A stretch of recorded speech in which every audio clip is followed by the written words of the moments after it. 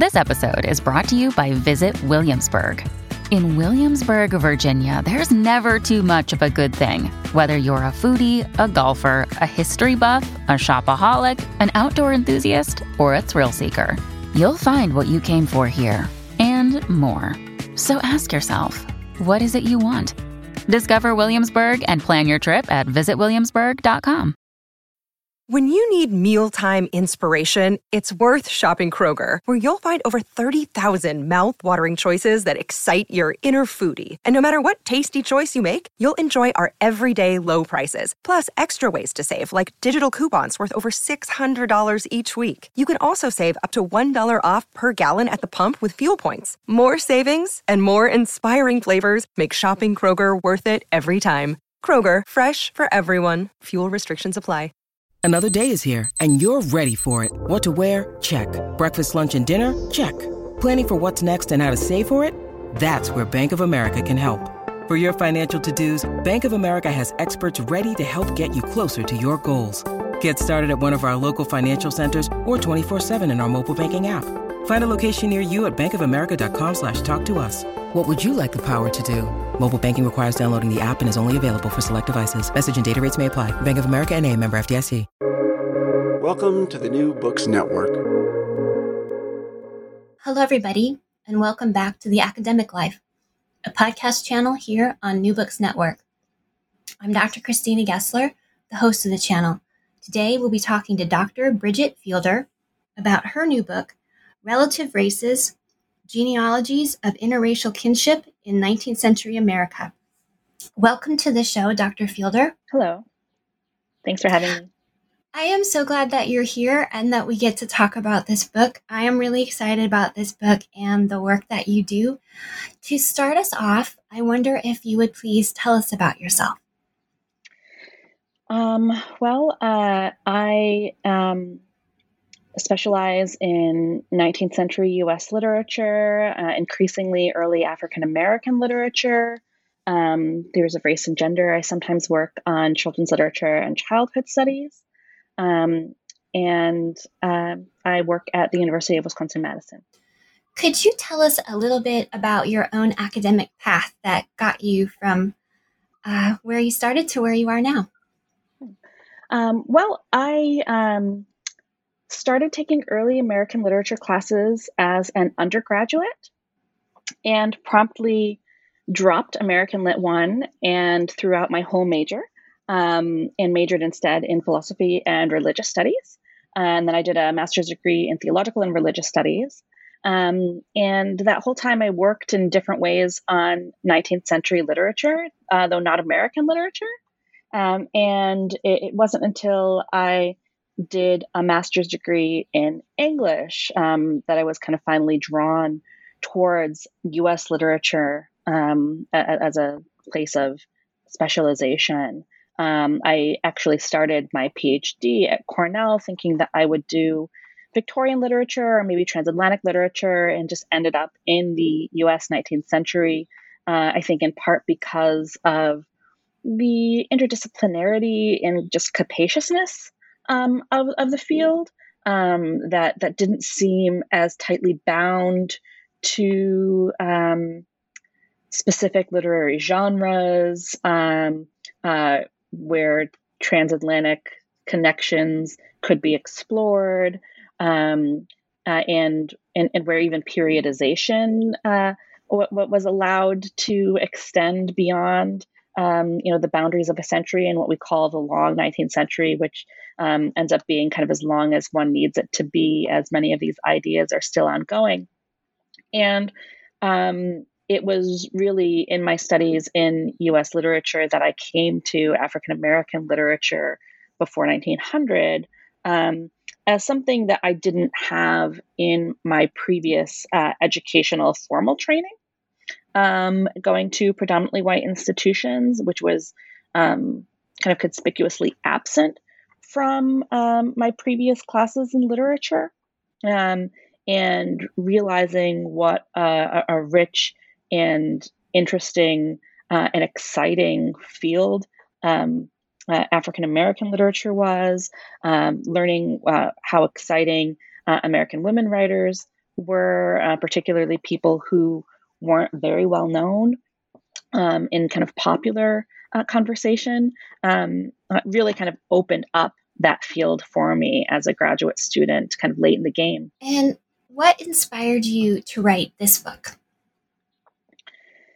Well, really, just the kind of array of texts that I was reading, and I found myself compelled by a kind of odd array of texts in which I initially kind of struggled to describe what was happening in them. And so, really this book came out of a number of questions in which I would read something and say, what's going on here? Like reading William Allen's narrative of Mary King and saying, it's interesting that they compare her to this mixer's heroine in Uncle Tom's Cabin.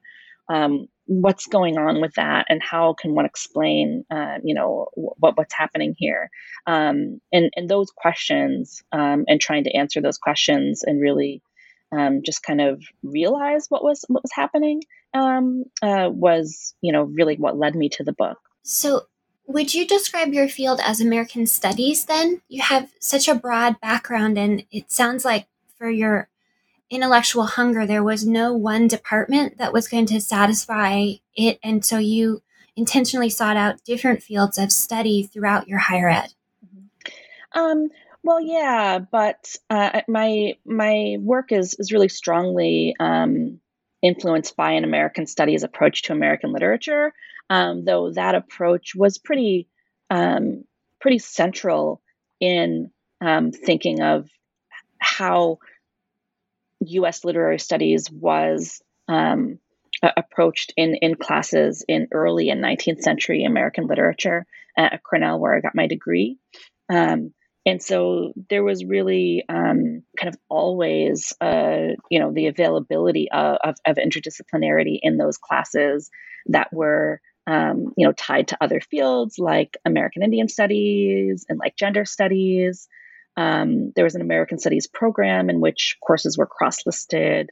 But, those kinds of conversations with historians, with people in political science, with people in ethnic studies fields like African American studies, were really, in many ways, just kind of part and parcel to the courses that I took there, and kind of what other people did, and what I kind of realized was possible when doing U.S. literary studies.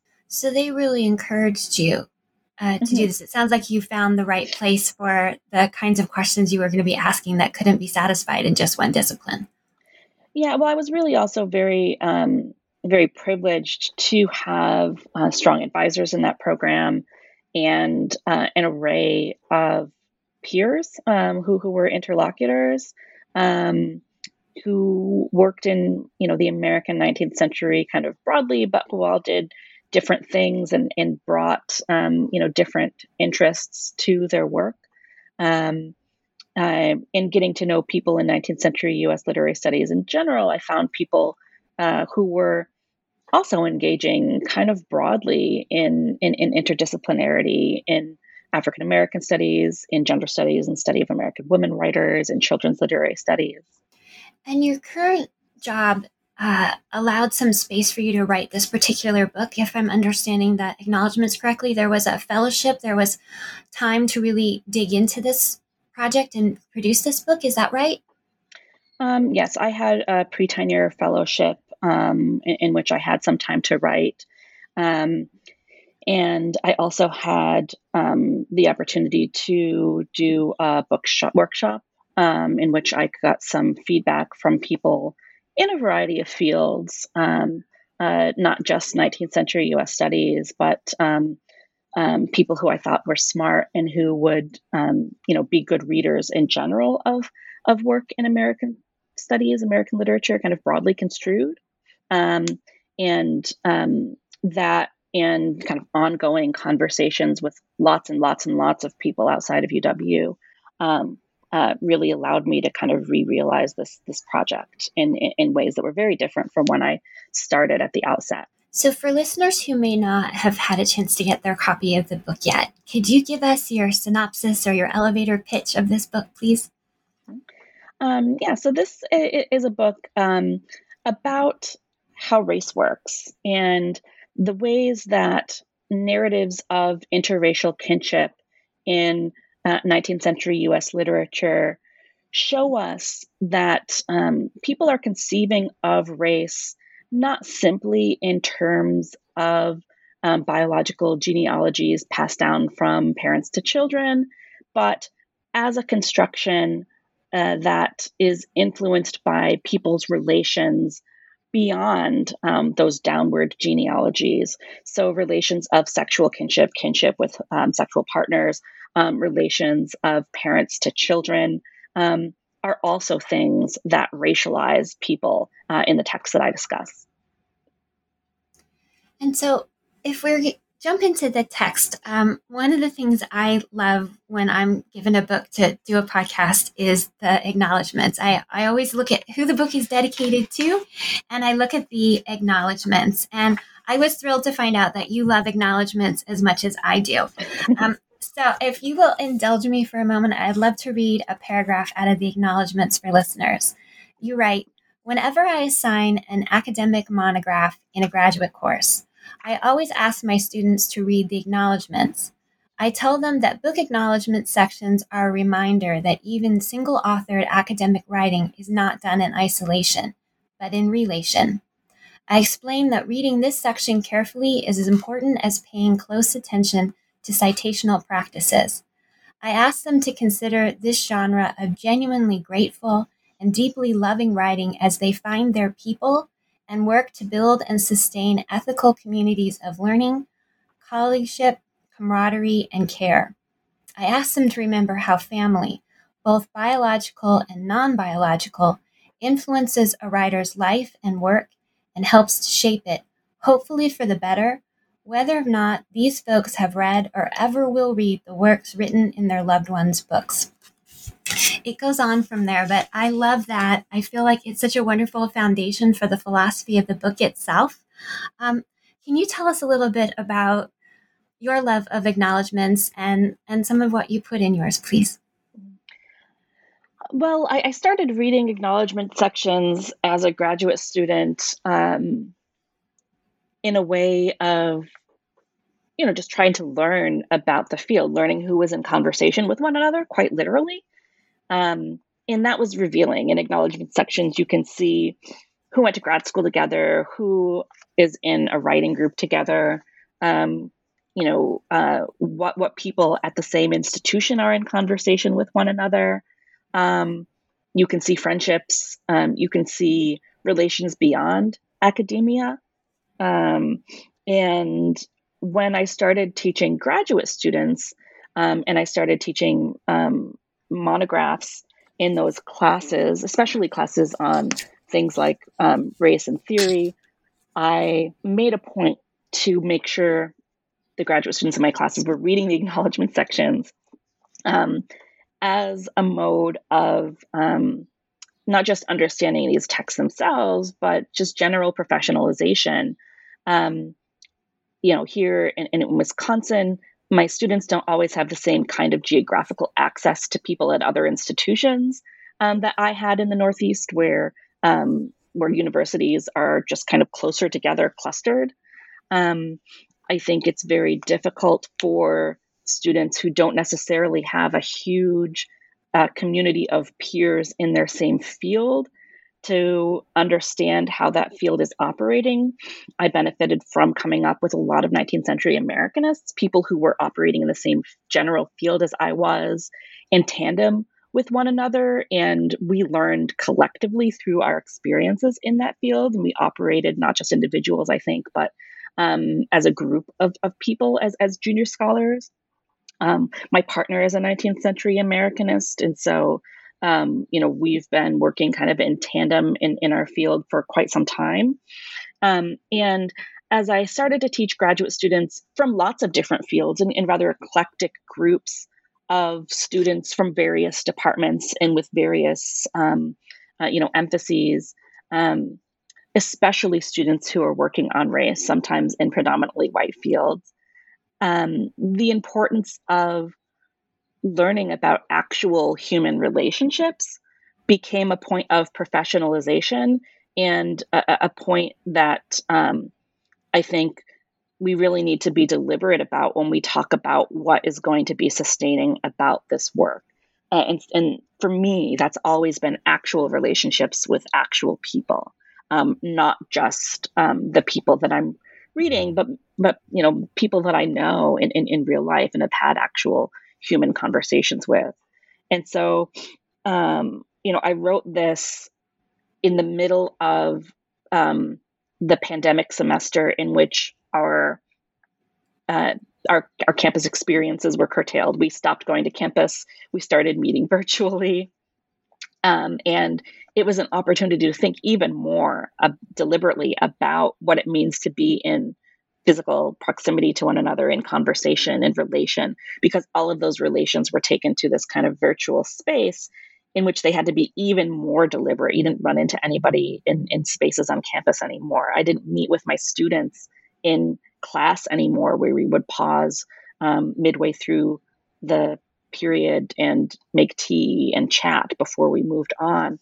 And so I wrote my acknowledgments, after following my own graduate experience, thinking more deliberately about mentoring the graduate students who I was in conversation with, but also in this moment in which thinking about relation really, really shifted, I think, for me, and in which being as transparent as possible, I think, about the necessity of, being deliberate about relationships in academia was something that we, kind of can't let fall by the wayside, I think. And so, I also wrote this with a lot of support from various community, in which during that pandemic moment, I had to fact check this book and check my citations. And I didn't have that library access. And so sometimes that involved, writing to somebody and saying, look, my copy of your book is in my office, which I can't access. So could you send me a picture of this page so that I can check this quotation? And that happened in conversation with some of the people who I knew, who I was citing. And, I think, that this acknowledgement section was really informed by, both that, the general professional practice in which I've been thinking about relations in my fields, and also, this moment in which those relationships and conversations had to be sought out in ways that were a bit different in the absence of things like going to campus or going to conferences. One of the things that I love that you have in the acknowledgments is a section about your parents and about yourself. I'd like to read just a little bit of that. You write, my parents, Sue Ann Fielder and Stephen Fielder, have never questioned my ability to complete this or any academic project. Their unconditional love and support has been a radical alternative to the various forces that would discourage a Black girl, a first-generation college student, a non-academic worker, a mother, or someone in any other position of academic marginalization I have occupied. These were the first theorizers of race I encountered, and it is perhaps from them that I learned the basic premise of this study, that race is often believed to work in certain ways, but that is not necessarily so. You go on to say that your parents are people who taught you to love to read and to love reading, and that they were the first to put African American literature into your hands at a time when, for about 2 decades, nobody else was.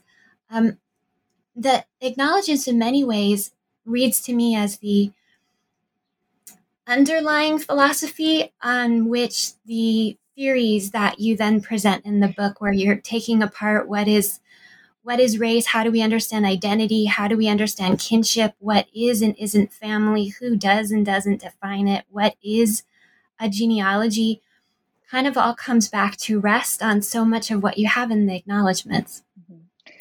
Yeah. Everybody, I think, says that your research in many ways is often about you. Though certain people's research is kind of, regarded as being about them, and certain people's research is regarded as kind of universalizing in lots of ways, and that falls oftentimes along kind of clear racialized lines. But there's no way in which this book about interracial kinship is not about my own experiences as a mixed race Black woman and relationship to the various kinds of literature, often understudied literature, that I'm treating here. And in many ways, that's a longer story than the story of my academic professionalization. But like, other people, I bring, my own experiential expertise to this project in addition to my academic expertise. And, that's very, very much informed how I'm doing the work I'm doing here. In some ways, it goes back to the writing advice, which is write the book that only you could write. And this book seems to incorporate so much of your passions and philosophies and scholarship in such a profoundly unique way, and yet it is very universal. I know for me, my work is also in 19th century American history. This book puts together and names so many unnamed things that I struggled with in my own research. You fill in so many of the gaps, and you contextualize and put together theories that help so much make sense that isn't put together anywhere else in the literature. And part of that is your unique ability to bring in queer theory and Black feminist theory. Can you talk about how that helped you decode the literature that you're using in the book?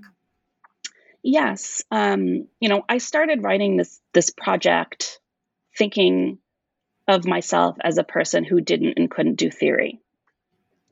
I'd studied, things that people call theory with a capital T in various ways since I was an undergraduate. My bachelor's degree is in philosophy, a very white male-dominated field, almost exclusively in the texts that I was taught in that field. In theological and religious studies, my first master's degree, it was pretty much the same in theory courses. And at Cornell, in a department kind of known for theory with a capital T, the idea of theory with a capital T has still been overwhelmingly white and male. And so the idea of who could and couldn't do theory, I think is part of some, kind of really problematic ideas that I've absorbed over the course of my education, in which overwhelmingly theory has been, the way I've been presented theory has been only through white male perspectives. And so I came to Black feminist theory in this project in some of the last work that I did in my dissertation project in my early kind of iterations of this, and still thinking about whether that meant that I could really engage with theory was not something that I was at all confident about as I started this out. Really wasn't until my dissertation defense that I kind of had ideas that the ideas of theory that I really kind of ended up with in the project were actually more of a starting point. I also, in my first iteration of this, didn't engage queer theory at all, and came to this body of theory that I had been reading as a graduate student for quite a while, just because queer theory in 19th century U.S. Literary studies is quite strong and interesting. But as I realized that this was where I thought the most interesting critiques of kinship were, the most interesting critiques of time were, as I wrote about genealogy, I realized that that was what I needed in order to write this book. But as I worked towards, making this kind of theoretical intervention, I was very, very hesitant for quite a lot of time with my ability to do work that would have been theoretical, or that I would have called theoretical, or that anyone would have called theoretical. And it's really because of conversations with other people that I changed my mind about that and decided that this was a book that could try to center those kinds of theoretical conversations, and that allowed me to do things like talk about this book as offering a different theory of racial formation, for example. And, that I think really made this a different kind of book than otherwise I thought it was going to be. I definitely didn't originally think of Duke University Press as a place that I could place my work until I had a conversation with Elizabeth Freeman and Peter Coviello, who encouraged me to send it there. I thought of Duke as a theoretical press, and I very much enjoyed reading books from there, but didn't think that this was the kind of work that I could do or would be doing. And so, that really helped me to just kind of change my perspective of my work as a scholar, and of what I think this book needed to do, or needed to be, or needed to incorporate in order to explain the phenomenon that I was trying to explain. And the phenomenon that you're trying to explain is that race is constructed, socially constructed, and socially reproduced. Yeah, I mean, and I think also the how, right?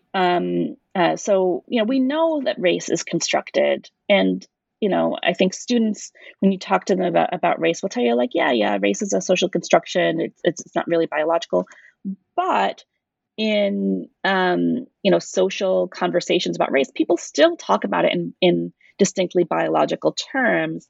That often has to do with things about genealogy, and the idea of race as inheritable.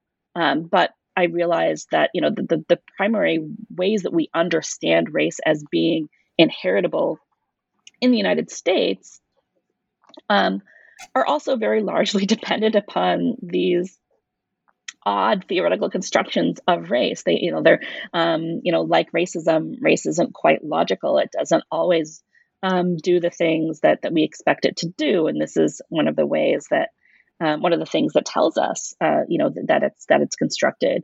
And even the theory of hypodescent, that is, probably the predominant understanding of race in the United States, the one drop rule that determines Blackness, right? Really doesn't follow these ideas about biological inheritance, that would otherwise trace genealogy, quite differently, but that selective genealogy for racialization was one kind of key point that showed us not just that race was constructed, but how that it's constructed via relations, but in ways that are selective, oftentimes. And so, to get at the how, you give us several case studies that you take from history, from literature, from a famous play, from a number of sources. And I think one of the examples that ties right into where we are in this conversation is chapter 2, Almost Eliza. Could you tell us about this particular couple and the complexity of it not being illegal for them to get married in New York, and yet it being virtually impossible for them to safely and happily do so? Right. Great. Yeah. So New York State, the state I'm from, is one of really a handful of states that never had any what are called anti-miscegenation laws preventing interracial marriage. And these vary kind of widely across states. They always have to do with specific groups of people in the population that white people can't legally marry. They change over time. And those laws aren't outlawed until the 1967 Supreme Court case Loving v. Virginia. But New York never had these laws. And so it was legal for Black and white people to get married, though it was not socially acceptable in the mid-19th century, as anybody can imagine.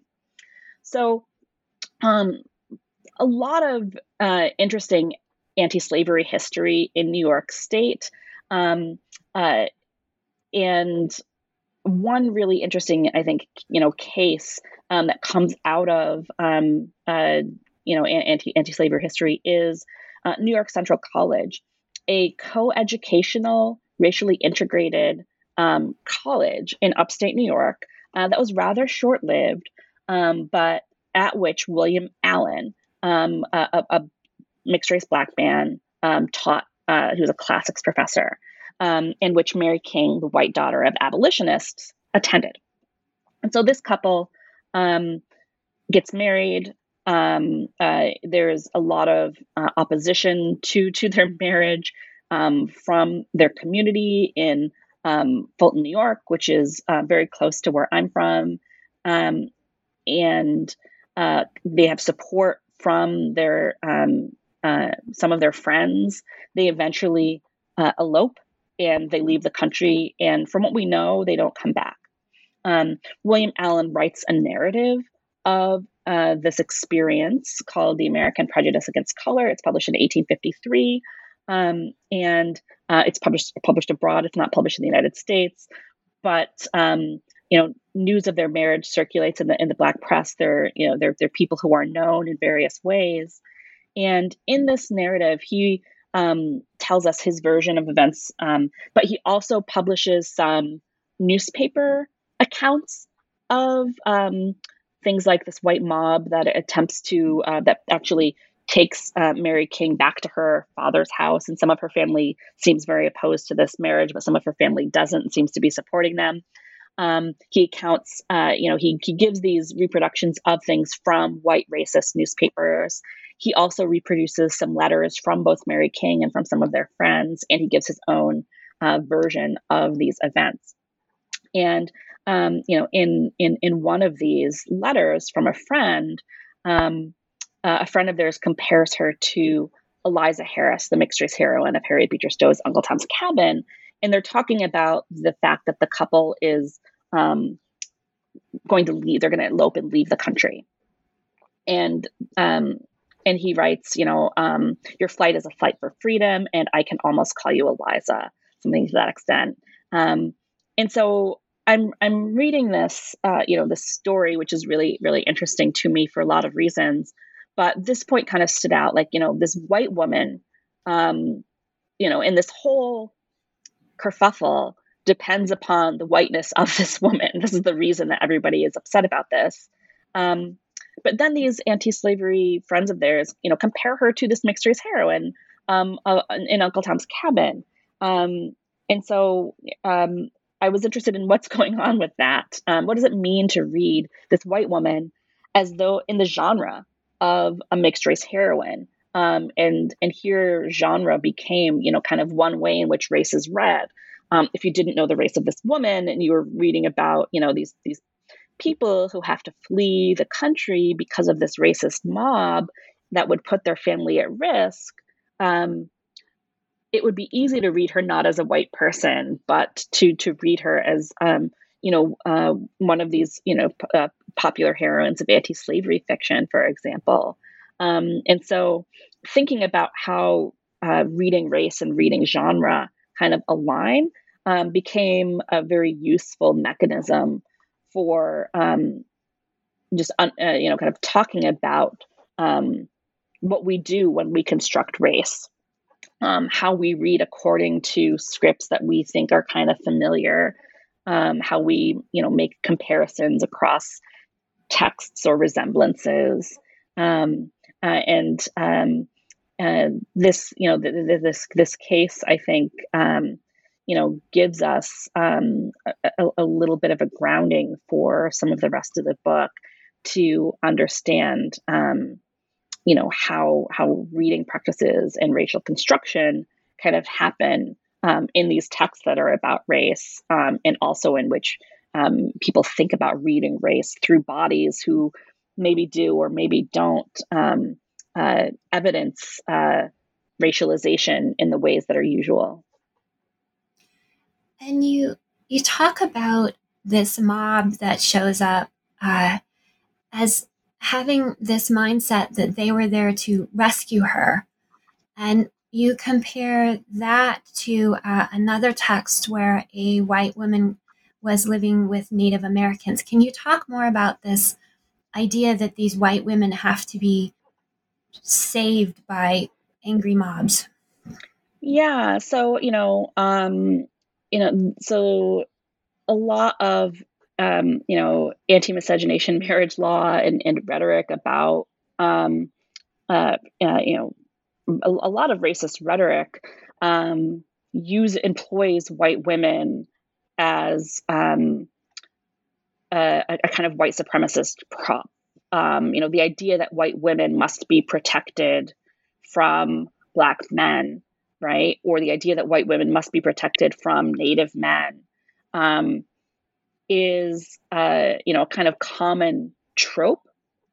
And the thing is that while historically white women have often been complicit in this project of this particular white supremacist project, that complicity is not necessary, and they haven't always been. And so those exceptions, kind of show the farce of these claims of protection. So there were, for example, white women who lived as captives in Native communities, but who resisted being reclaimed for white society. And I talk about Mary Jemison, for example, in the 5th chapter.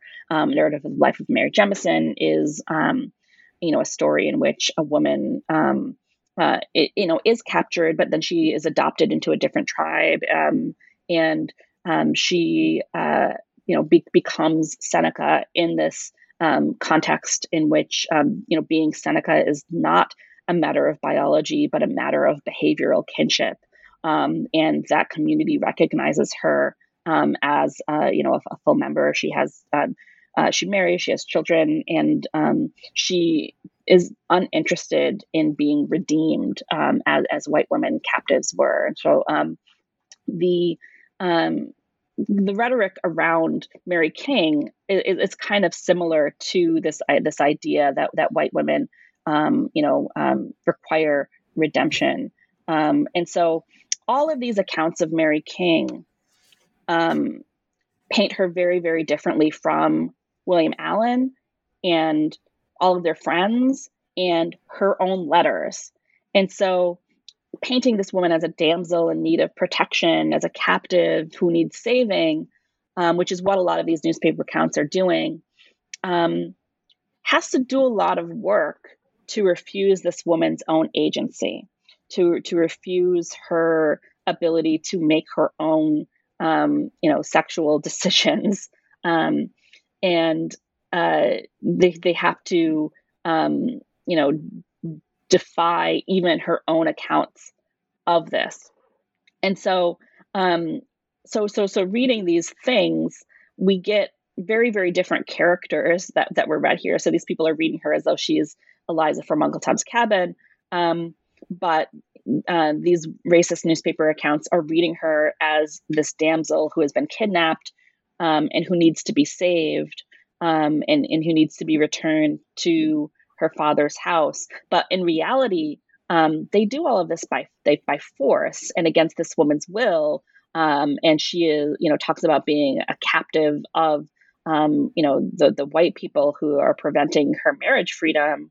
And so we have these very, very different accounts of what's going on here that are recognizable because they mirror certain literary genres in which we see this. And so reading her as in the tradition of the captivity narrative creates a familiar enough story that readers of the racist press probably recognize that as a kind of story that they'd seen before, even while that story had to ignore the reality of anything this person herself would have said or done. You talk in the book about how race is a social construction, and about how kinship models can deconstruct whiteness. In the example of Mary Jemison, by living with the Senecas and through kinship becoming Seneca and having children and marrying, she's, by white society standards, no longer white. And sort of at the core of the white mob mentalities that are coming out is this anxiety over that whiteness is precarious. Mm-hmm. And those are things that you grapple with quite a lot in chapter 6. Can you talk about how these two cases in particular help illustrate that white anxiety over the tenuousness of whiteness and why kinship itself is threatening to that, but also what you propose as incredibly important, the importance of looking at kinship models and what it can mean for how we move forward? Mm-hmm. Yeah. I mean, I think, one interesting question is, why do white supremacists care so much about interracial marriage as a thing that they want to prevent? And this, I think, suggests something revealing about the construction of race, right? If, the idea that race is precarious, and that whiteness especially is precarious because of these, this construction of hypodescent that, that any amount of a blackness, for example, would make somebody black.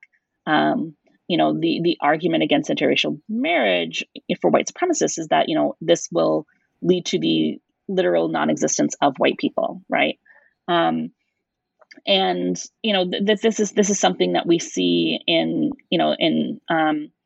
this rhetoric in this racist text that I read from the 1830s, Jerome Holgate's Sojourn in the City of Amalgamation. It's something that we see in contemporary contexts when people talk about something like white genocide.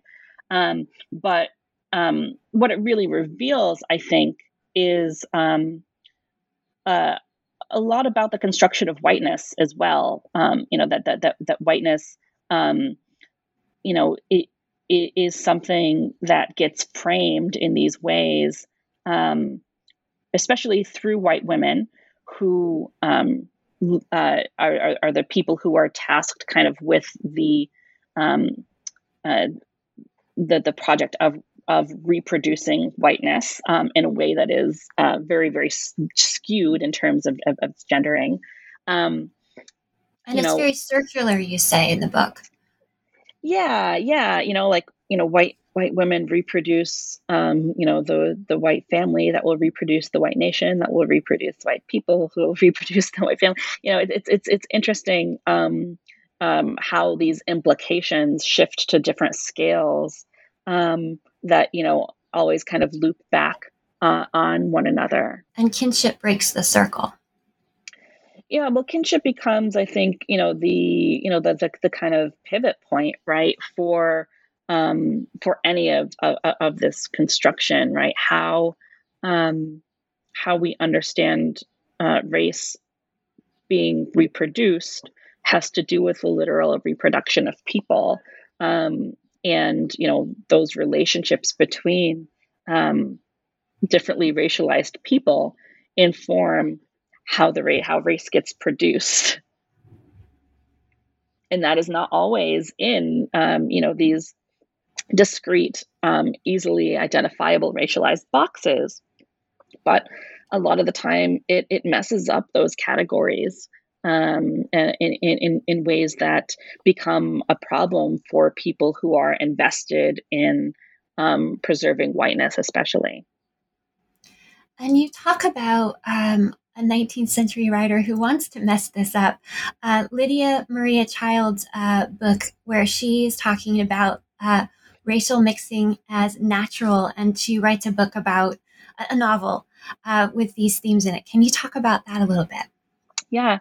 Lydia Maria Child's Romance of the Republic is a Civil War novel published in 1867. And it's in the the genre of mixed race heroine fiction, in which we have these women who did not know that they were mixed race Black women, but find out later, and they go on to actually marry white men and reproduce this kind of amalgamated nation in a way that becomes quite controversial. Lydia Maria Child is kind of known for having controversial views. She's she's not opposed to interracial marriage, for example, which a lot of white abolitionists distanced themselves from in this kind of anxiety that like people who wanted to abolish slavery would also want to integrate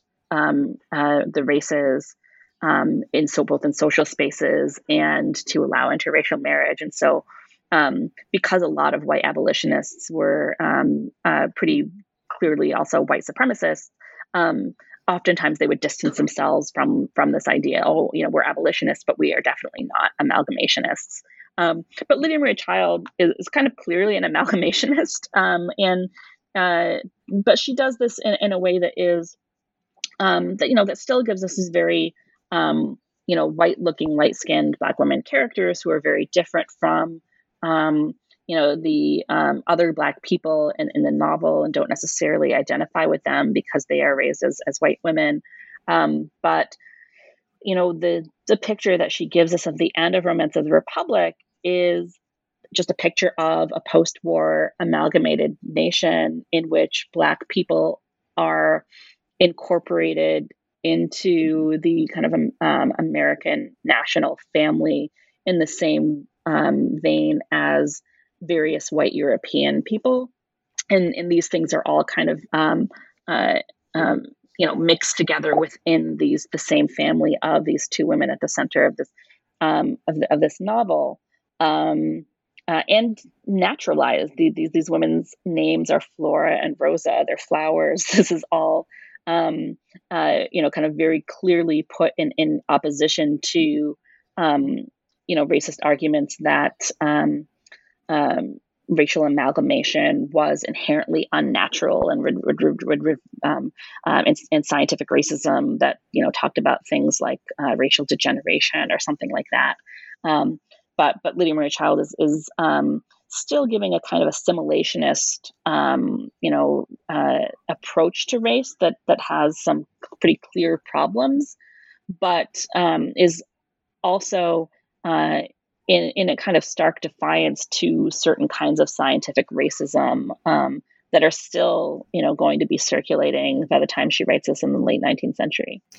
And you remind us again and again in the book that people who were anti-slavery could not be assumed, nor should we correctly believe that they were anti-racist. You give us examples from Lincoln's own speeches. We see it in the Quaker community of this woman who's not providing her the support that you would assume they would if they were in fact both anti-slavery and anti-racist, because they weren't both. And this theme goes throughout the book to remind us again and again that it's two separate things, and that anti-racism is far more difficult to bring about because it's far more difficult to legislate. Mm-hmm. Mm-hmm.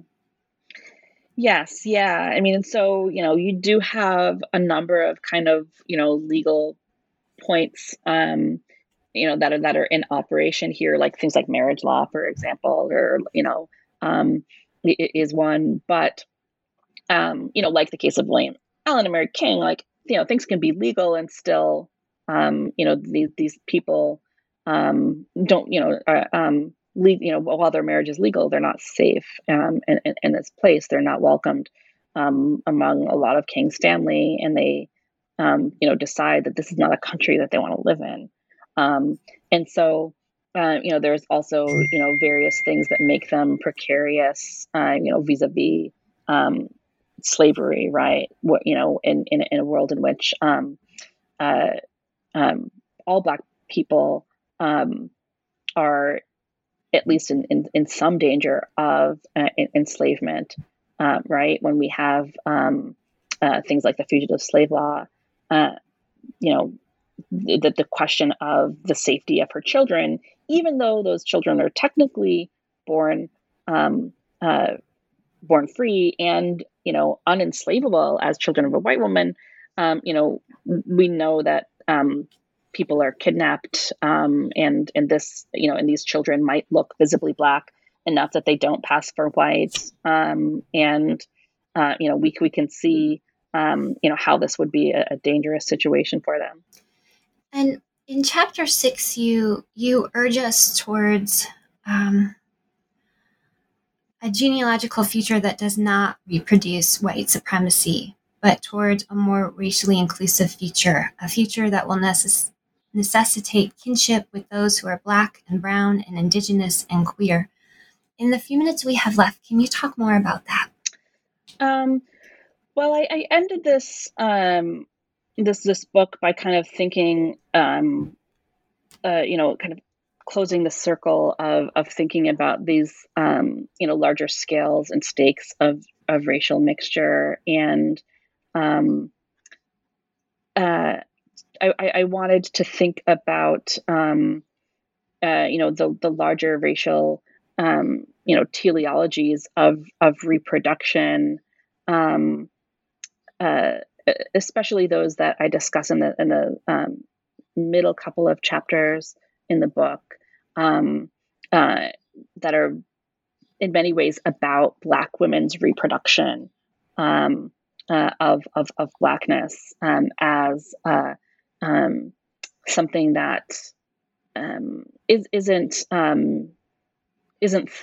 necessarily thwarted by the foreclosing of kinship that enslavement is seeking to enact, but that has a genealogical scope that goes beyond them, that is necessarily teleological, pointing towards the perpetuation of Black people into a future that is framed in various legal ways as perpetuating the system of slavery in which people follow the condition of their mother, but in which that future teleology is imposed. It's not the necessary teleology that's happening there. And so, I end the book with a coda, that conclusion that thinks about Toni Morrison's 2008 novel, A Mercy, which I think gives us a really interesting kind of theorization of interracial kinship, and how something like interracial sisterhood is foreclosed historically for the characters that she describes, because this white genealogy tends towards white supremacy in its racial production. It doesn't necessarily seek to make some kind of radical, racial inclusion. And I was interested in how that failure of interracial kinship, shows us this more usual framing than many of the texts that I discuss, that are exceptional in that they're not they show us ways that race works in unusual ways, but they reveal that the kind of white supremacist teleology that Morrison leaves us with in A Mercy is not inevitable. It's not a necessary teleology, but a choice. That these people are the white woman at the center of that part of the narrative is kind of making, that